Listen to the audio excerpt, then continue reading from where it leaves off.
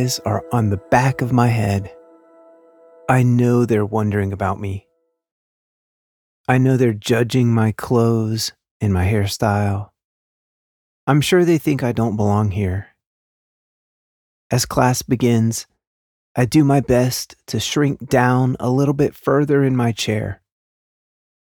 I'm already frustrated that I couldn't sit in the back row.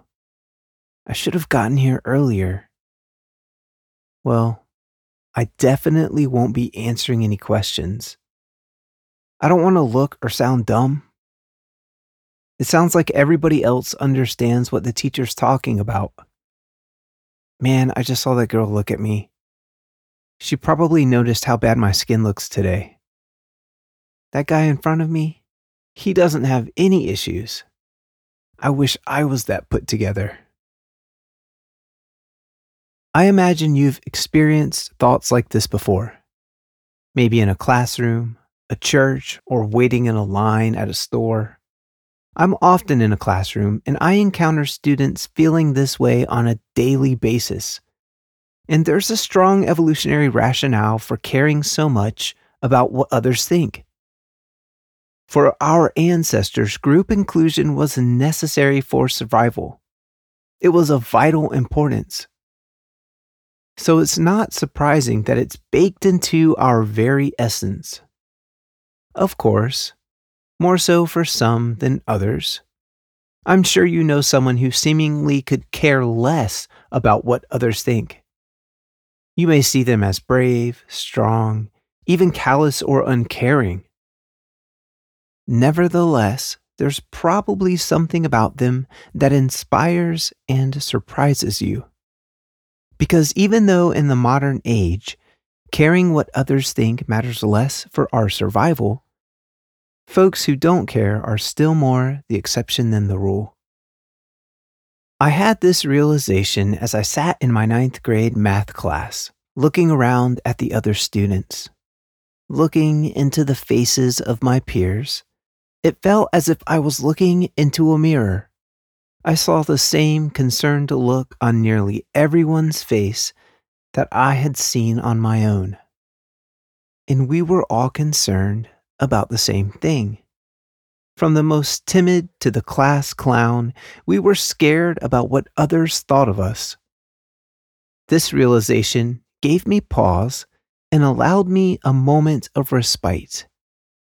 If everyone else was thinking about what others thought of them, they weren't actually thinking about me. This whole time, I'd been under the impression that everyone was looking at me and judging me. But in actuality, everyone else was thinking about themselves. I felt such a weight lift off of me with this thought. Of course, the other students did notice me some, but my hair standing up or my little mustache wasn't something that truly bothered them or caused them to look at me any differently. Actually, the majority of the things that I had built up in my mind as detrimental and devastating to my reputation were not the things the others focused on. This realization not only helped me to be less self-conscious during my school-aged years, but it also continued to serve me well in social situations throughout my life.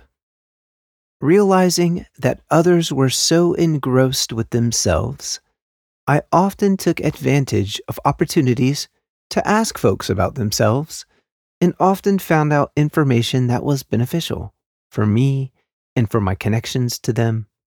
There's something that happens when you engage others with personal questions, showing true interest. They often become endeared to you. I don't do this or suggest doing this in a manipulative way, but in a true, interested way. Because when I do, oftentimes, those people think highly of me, even if they don't really know me. Simply the act of me engaging them sets me in their high esteem. And of course, personally, being less self-conscious allowed me to be more myself, confident in my individuality, to the point where I could truly and finally engage naturally in social situations. So, how about you? Do you find yourself overwhelmed with what others think of you? Do you feel like you're constantly under a microscope, judged by all those around you? Are you paralyzed into inaction by fear of misstep, of looking foolish? If so, maybe you need to remind yourself that most people are so focused on themselves that they miss all of your perceived missteps. Most people are thinking more about the way they look than how you look.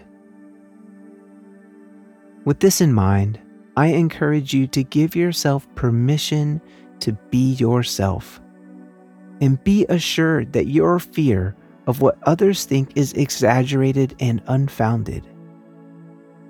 And over time, these reminders will help you find the freedom and peace you deserve.